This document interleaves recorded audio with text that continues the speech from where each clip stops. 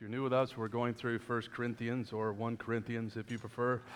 And we've been off for a couple of weeks. It's a joy to dive back in. This book is taking us in all sorts of directions. If you're new to the Bible, Paul started this church in Corinth, and some years later writes to respond to some reports that he's heard and respond to some questions that they've asked him. And so it's a book that hits on all sorts of topics. And today we have the exciting topic of lawsuits among believers. And so let's pray together, because there's actually a lot of wonderful things in this passage, and I want us to see them. Father, we pray, as the Apostle Paul prayed for the Ephesians, that the eyes of our hearts would be enlightened, that we may know the hope to which you have called us, the glorious inheritance in the saints, and the immeasurable greatness of the power of Jesus at work within us. So do that work today. Give our hearts eyes to see and behold the wonder that's in this passage, that we may glorify you. In Jesus' name we pray. Amen. I'm sure you've heard something along these lines before. It's just a symptom of a bigger problem. It could be your doctor referring to some major physical problem that he's made aware of in light of a small symptom that has taken you to see the doctor. Or less dramatically, but still troublesome, it may come from your mechanic as you take your car in because it has a little squeak and you come to find out you need a new transmission. You take it in because it just has a little rattle and he tells you you need a whole new engine. The little problem actually is a symptom of a much bigger problem.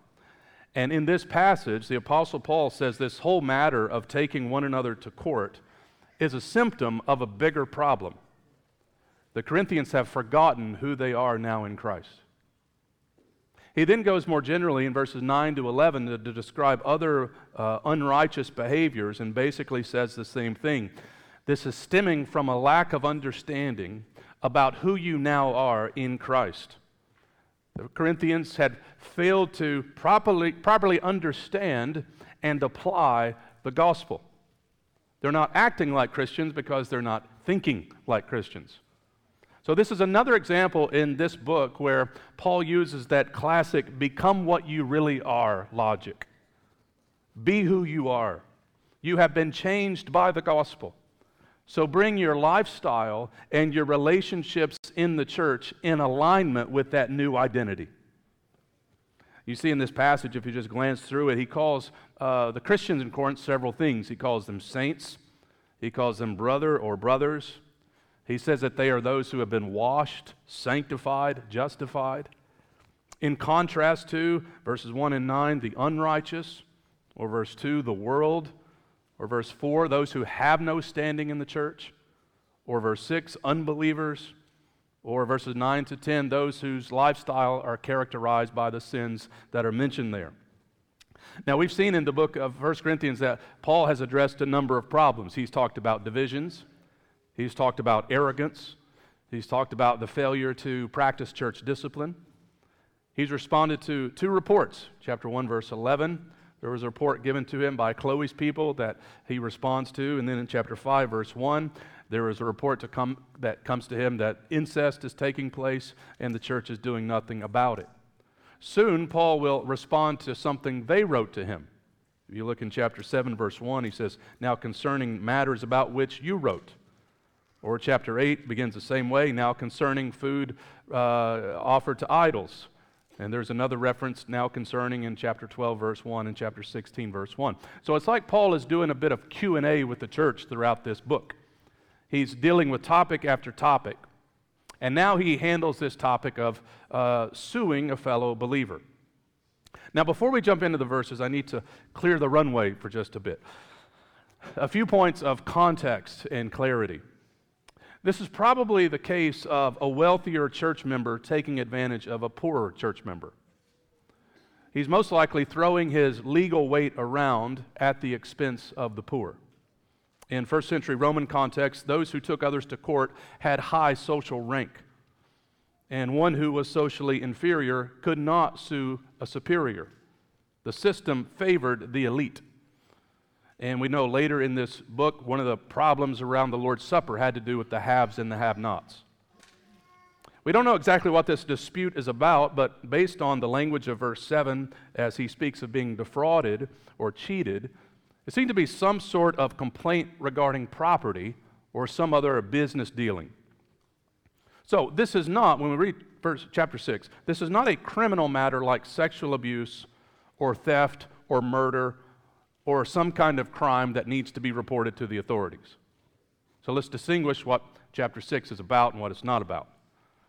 These lawsuits were not related to things like murder or theft and so on, but is a matter that can be handled internally by the church. Paul is not trying to say in 1 Corinthians 6 that the authorities have no place in society. He says that they do, actually, in a number of places like Romans chapter 13. And we also know that Paul himself appealed to the authorities in the book of Acts for defense for himself. And actually, when he was in Corinth on the first trip, he owed his freedom to the decision of the proconsul Gallio when he was accused of a crime. So the passage is not saying that we don't need governments or judges. We're talking about grievances, disputes that could be handled internally. And so it's like the Corinthians were again, adopting the practice of the culture. As historians tell us, it was a very regular occurrence for a person in Corinth to take another person to court. They loved going to court. And Paul lists a variety of reasons why the Corinthians should not adopt the practices of their day. So, 1 Corinthians 6 is not a text that is to ever be used to cover up a crime. That is dangerous and is at times criminal itself. He's talking about dealing with grievances, matters that can be worked out in the context of biblical community. Now, there's also a connection with this passage and the previous passage. It's been a few weeks since we've been there, but you remember the exciting passage in chapter 5 as the church was called to expel the immoral brother. And in both passages, Paul is critiquing the church because they have abdicated their responsibility to judge. In chapter 5, he says, you guys need to act. Remove him. You can judge insiders. And now in chapter 6, he says, act. Don't take this to court, but take care of it yourself. And we mentioned in chapter 5, often people quote Jesus' passage about not judging to mean that we should just throw out all moral discernment and any kind of judgment altogether. But that was Jesus' way of talking about having this critical spirit, being a fault finder. Paul is actually critiquing the church for not judging, for not acting appropriate in these two situations. Chapter 5, you should act and remove this person. Chapter 6, you should not go to court, but deal with this yourself. Now, final thing before we look at the text in verse by verse, the passage sort of centers around two questions. Verse 2, he says, do you not know? And in verse 9, he says, do you not know? We mentioned this previously, but Paul raises this question, do you not know, about 10 times in the letter. Every time he talks about an ethical matter, he goes back to the theological rationale for why you should act in a particular way. Do you not know that your body is a temple? Do you not know, in this case, in verse 6, that you're going to have future responsibilities, which are amazing? Do you not know, chapter 9, that the unrighteous cannot inherit the kingdom of God? He's basically saying you should know this, but you're not acting like you know it. You're not actually living out your theology. What is it that you should know? You should know the gospel. As he hits some aspect of the gospel in each of these questions. And each time, again, he's saying, become who you are. Remember who you are in Christ. And bring your lifestyle and relationships in the church in alignment with that new identity. And so with that in mind, we'll look at this passage in two parts. First of all, Paul talks about grievances and the gospel. And then he talks about godliness and the gospel. So first, grievances and the gospel. You recall that great scene in John 13 when Jesus washes the disciples' feet. And he tells the disciples to love one another. And by this, he says, all people will know that you are my disciples, by how you love one another. This should mark the church. And if you want an example of what it looks like to not love one another, we have it right here in chapter 6. As Paul critiques their inability to handle these grievances with the proper love for the brothers and sisters in the church. So he begins with a direct question. When one of you has a grievance against another or a dispute, does he dare go to law before the unrighteous? That is, not that there are no judges that can't handle things fairly, but he's using theological language, the unrighteous, meaning those who are not justified before God through faith in Jesus. You would rather go to them instead of the saints. Now, why is this litigation such a problem? 5 reasons. First of all, he says, suing a fellow believer over a grievance can bring great pain and disunity to the church. Unity is a great concern in 1 Corinthians. Remember, the first 4 chapters in some way is dealing with that. And as I mentioned, the rift between the haves and the have-nots is addressed later in chapter 11. And you can imagine if a believer in a church is at it with another believer in the church and they're going to court over something that they could deal with internally, this could split the church. People would get wounded in the process. You can imagine people trying to sing. They would avoid each other in the church and that kind of thing. He says this could bring great pain and disunity. That idea runs all the way through the passage. In verses 2 to 3, we can add to that suing a fellow believer over a grievance is inconsistent with our future responsibilities. And what are our future responsibilities? Notice what Paul says in verse 2. Do you not know that the saints will judge the world? And if the world is to be judged by you, are you incompetent to try trivial cases? Do you not know that we are to judge angels? Almost in a throwaway statement, Paul says, do you not know we're going to judge the angels? And you're kind of like, no, not really. Could you explain a little more? But he doesn't elaborate any further. Don't you guys know we're going to judge angels? No. I remember, I like being in high school when they say, hey man, when you're 16, what do you want to do in the future? Like, who knows, right? Play ball, video games. I'm 16 years old. Well, or you ask someone in retirement, like, what are you going to want to do in your retirement? Well, here's something you can just say to blow people away. What are you going to do in the future? I'm going to judge angels. That's my future. I think Paul has in mind passages like Daniel 7:22, where Daniel says he gave judgment to the saints of the Most High. Or Matthew 19:28, Luke 22, Revelation 20. This idea is that we will reign with Christ. We will rule and reign with him. This is tied to our doctrine of our union with Christ.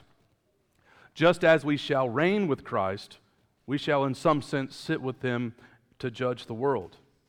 Paul says that's who you are. You are remarkably different than the rest of the world. You are a saint who will judge the world. So he says, shouldn't you be able to work out these disputes?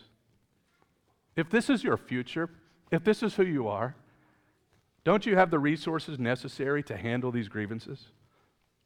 You're going to actually judge angels. Somehow we're going to do this. I take this to refer to fallen angels. If you're going to judge these extraordinary creatures, shouldn't you handle trivial matters in this life? Now, certainly in a glorified body, we'll be wiser, we'll be smarter, but still, right now, we have the Word of God and the Spirit of God. We have the mind of Christ. We have the church. We have leaders and wise Christians to help mediate conflicts. We are not without resources to handle conflict. So he says that this is inconsistent with your future responsibilities. Thirdly, suing a fellow believer over a grievance is inconsistent with the nature of the church. He adds to this not only eschatology, the idea of the future, the doctrine of the future, but now ecclesiology. When he says, so if you have such cases, why do you lay them before those who have no standing in the church? Why take a matter internally in the church and bring it before people who are not in the church? He says, why are you outsourcing this? Why invite pagan judges who have no understanding of the gospel or the church or the future to arbitrate internal matters? The family of God can handle this. Now, you might be saying, is there no time to ever go to court? Well, of course, there probably is some situation that needs to go to court. And again, we're not speaking of criminal matters here, but these relational matters. But the passage is clear that you need to always think about what you might lose if you do that. Usually, it's best to handle these matters internally. And today we have skilled Christian mediators who can step into churches and serve the church when needed. Fifthly, he says it's not only consistent with the future and with the doctrine of the church, but it damages our witness in the world. verses 5 and 6, when he says, I say this to your shame. Can it be that there is no one among you wise enough to settle a dispute? Remember that the Corinthians were boasting in their wisdom.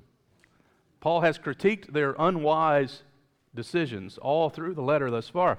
And it's almost like a little barb, you know. Is there no one wise enough in your church to handle this situation before brothers? And then he says, but brother goes to law against brother. And then notice this phrase, and that before unbelievers. Paul previously, if you remember in chapter 5, when he rebukes them for not expelling the immoral brother, also had outsiders in mind. That the way the church lives is always sending a message to those who are not yet Christians. How we relate to one another as brothers and sisters affects our witness to an ever-watching world. And so it is very important that we ask ourselves the question about any kind of situation.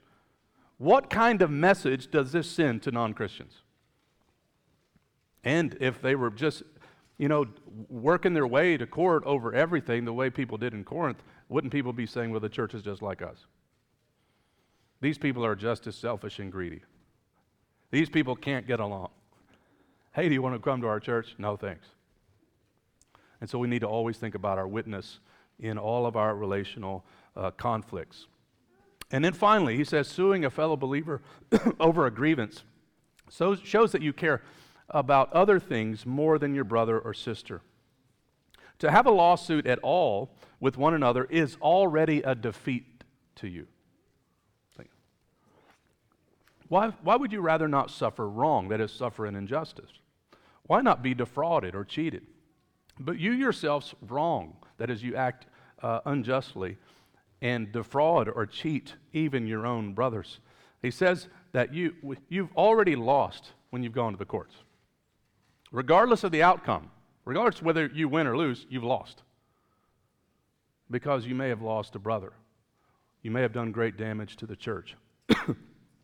And it looks like what is driving all of this behavior is money or possessions. That they care more about other things than the unity of the church and the witness that they're sending to the watching world. Why trade your birthright for a pot of porridge?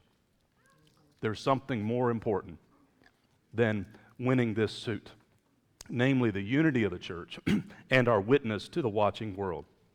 As one commentator says, better to lose money and possession than to lose brother or lose your testimony as well. Grievances and the gospel. So the gospel is to motivate all of our decision making, every aspect of our lives, and all of our relationships. And you notice how this passage goes in the direction of the cross. Why not suffer wrong like Jesus? Why not be defrauded? Because you feel like there is something more important. That love would cover a multitude of sins. I care about the unity of the church and our witness in the world. Grievances in the gospel. Excuse me. Voice is changing. Verses 9 to 11. He then shifts to kind of a more general lifestyle list of practices. He calls them just the unrighteous.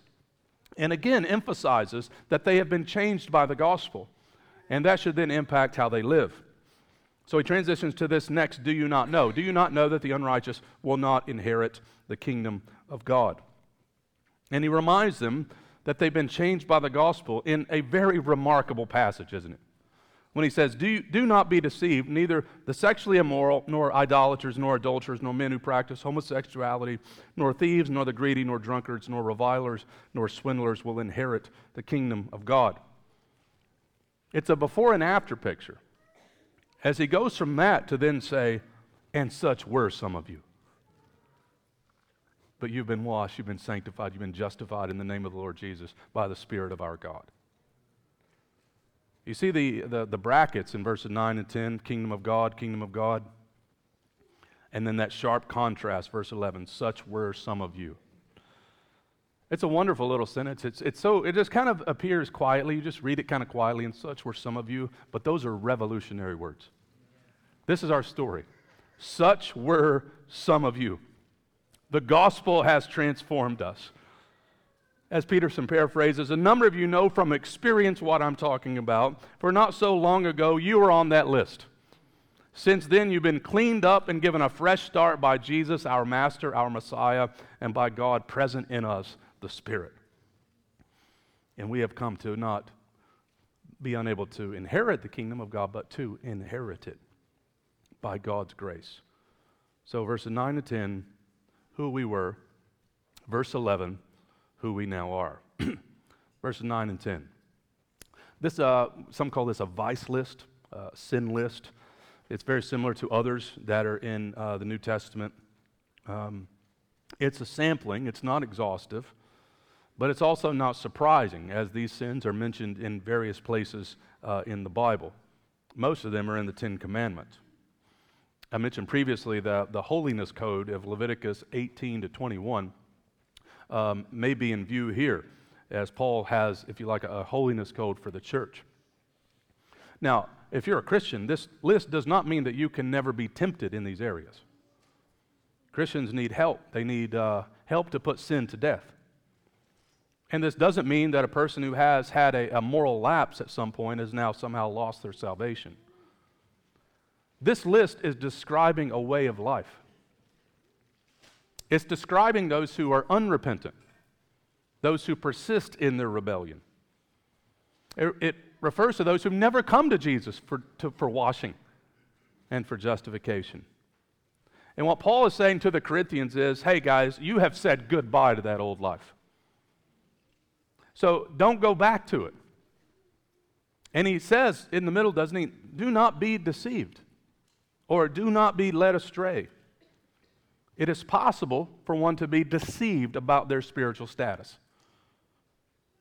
This is a needed word today in the church as you look through some of these sins that people want to justify. Paul says, don't be deceived. The sexually immoral, that is a general term for any kind of sexual sin. He'll elaborate more fully on that in the next passage. Idolaters, those who worship gods other than the God of the Bible. Adulterers, those who are unfaithful to their spouse. Men who practice homosexuality, which is a sin that is mentioned regularly or often in the Bible, consistent in the Bible, been the consistent position of the church throughout history. Thieves, those who take what do not belong to them. The greedy, those who always want more, use their power to get more. Drunkards, those who are enslaved to alcohol. Revilers, those who use harsh and even abusive language to mock or slander others. Swindlers, those who cheat on others. Paul says, some of you used to be on that list. That's who we once were. Now, Paul's just not making it up, I don't think, in Corinth. I think literally the people that were hearing this letter could say, yep, that's who I used to be. And maybe you're not a Christian, and you see yourself in that list. There's good news here. You can come to Jesus to be cleansed. You can be added to the such were some of you group. That's who the church is. The church is the such were some of you people. Or maybe this morning this text gives you hope because you're praying for an unbelieving friend or a family member who is marked by one or more of these things. There is hope for this text. There is hope for them in this text as well. Jesus Christ changes people. He transforms their entire lives. I was thinking about this passage as I knew it was the next passage for me to preach while I was on holiday. And I met a guy in the gym who was a nice guy, a large guy, looked like he could have been like a lineman in previous years. He was about my age. And we're working out, spotting each other. We're kind of talking to each other. And then he eventually gives me his business card. And it said that he was an executive of an adult club. The kind of club that I nor any other Christian should ever go to. And I had a decision to make as to how I'd respond to this. So I showed him our website and took him to the biography I had at the website. And I said, hey, if you're ever in Raleigh, come through. And he responded by, amazing. And God's grace is amazing. And I began to pray for him and have continued to pray for him that the Lord would save him and make him a church planter. I've often said that former drug dealers make great church planters. Converted former drug dealers make great church planters. This is what the Lord does. James and John want to burn up the Samaritans. Jesus changes them. Paul, the one who's writing this, used to terrorize Christians and becomes the great missionary and theologian of the church. Such were some of you. We are those who will inherit the kingdom of God. I love how Paul emphasizes the kingdom here. This is what Jesus came preaching. The kingdom of God is at hand. That is God's active and righteous rule overturning Satan's dominion in the world. The kingdom is this already but not yet reality. We enter the kingdom now because of what Jesus has done for us at the cross and in the resurrection. And we submit to His reign now gladly by following His word. And we wait on the not yet, as the kingdom of God will come in all of its fullness. Right now it's invisible, but one day it will be visible. And the church is like a little outpost of the kingdom of God, showing the world what the kingdom is like. And it is made up of the such were some of you people. Who we are. He uses 3 words to describe this new identity that we have. We've been washed, we've been sanctified, we've been justified. 3 multifaceted ways to talk about our experience of God's transforming grace. And for emphasis, Paul uses the Greek adversative, the word but in English, Allah, 3 times. We don't do it in English because it's kind of choppy. But it is literally, but you were washed, but you were sanctified, but you were justified. This is who you were, but you've been washed. This is who you were, but you've been sanctified. This is who you were, but you've been justified. And that's something we should preach to our souls every morning. But this is who I am. When Satan comes to accuse you, you can tell him, that's who I used to be. But I've been washed. I've been sanctified. I've been justified. Isn't this what Titus says when he says, for we ourselves were once foolish, disobedient, led astray, slaves to various passions and pleasures, passing our days in malice and envy, hated by others and hating one another. But when the goodness and loving kindness of God our Savior appeared, He saved us, not because of works done by us in righteousness, but according to His own mercy, by the washing of regeneration and the renewal of the Holy Spirit. We have been cleansed, fully cleansed from this sinful lifestyle. You know, not all washings are the same, are they? You go to the beach and you go back to your house or apartment, wherever you're staying, and you might just sort of get under the outdoor shower to, clean your feet off and stuff to go back in the house, or you might drive your car through a cheap car wash. It's not great, but it's better than it looked. Or you may go to Waffle House, right? I remember, I'm not characterizing all Waffle Houses. I'm sure many of them are great and clean. But I remember occasions, over 20 years ago now, my friend David Platt and I were with our mentor, Dr. Shaddix, in Jacksonville, Florida. And it was late at night, and Platt and I wanted to go to Waffle House. And Shaddix had never been to Waffle House. And he kept saying something along the lines that it's not clean. And again, not characterizing all Waffle Houses, but we got him to go to this Waffle House. And it was a magical moment as we've ordered our food, and he tells the waitress that his spoon had a spot on it. And she takes his spoon, puts it in a cup of water with her apron, wipes it off, and gives it back to him. It's like, this is perfect. This is just perfect. Not all cleansings are the same. Not all washings are the same. But when Jesus cleanses us, He cleanses us completely. He cleanses us internally. He cleanses us forever. And we cannot wash ourselves. Only the precious blood of Jesus can wash us. So if you find yourself on that list, there's a way to be clean. And it's not from religious effort. It's not simply from morality. Jesus Christ came to clean people. And we're sanctified. We've received the status of saint.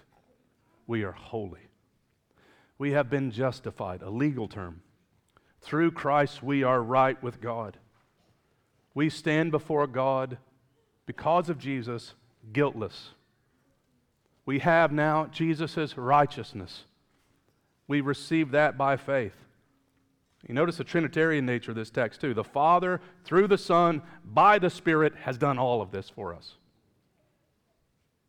Barrett says he claims that gross as their sins may have been, they have for Christ's sake been freed from guilt, united to God, and acquitted. We are a washed people, we are a holy people, we are a justified people. I love how old John Newton, the former slave trader, put it after his conversion. I am not what I ought to be. Ah, how imperfect and deficient. I am not what I wish to be. I abhor what is evil, and I would cleave to what is good. I am not what I hope to be. Soon I shall put off mortality, and with mortality all sin and imperfection. Yet though I am not as I ought to be, nor what I wish to be, nor what I hope to be, I can truly say, I am not what I once was. A slave to sin and Satan, and I can hardly join with the apostle and acknowledge by the grace of God, I am what I am. So, my friends, this text, let it drive you to gratitude and let it drive you to godliness. How can we not read this and not be filled with gratitude? It is by God's grace that we are still not in verses 9 and 10. That's what we were, but we've been washed. And let this text drive you to godliness. Bring your lifestyle and your relationships into alignment with this new gospel identity. And remember that we now have power to live out this life. We have the Spirit of God. We are not powerless. We are empowered to live a godly life.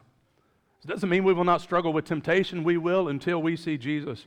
But we have power to persevere in faith and godliness, knowing that one day our Christ will come and sin will be no more. The kingdom of God will arrive in all of its fullness. So let us be grateful for the grace of God given to us through Jesus Christ. Let us never forget who we now are, and let us live our lives in relationship to this gospel identity. Thanks be to God for His word. Father, we thank you this morning for all that you've done for us in Christ Jesus. I pray that in all of the challenges of life, whether it be in personal temptation or relational conflict, that we would go back again and again to the gospel, remembering who we are and what you've done for us, all of the resources that we now have as Christians, the different outlook of life that we now have.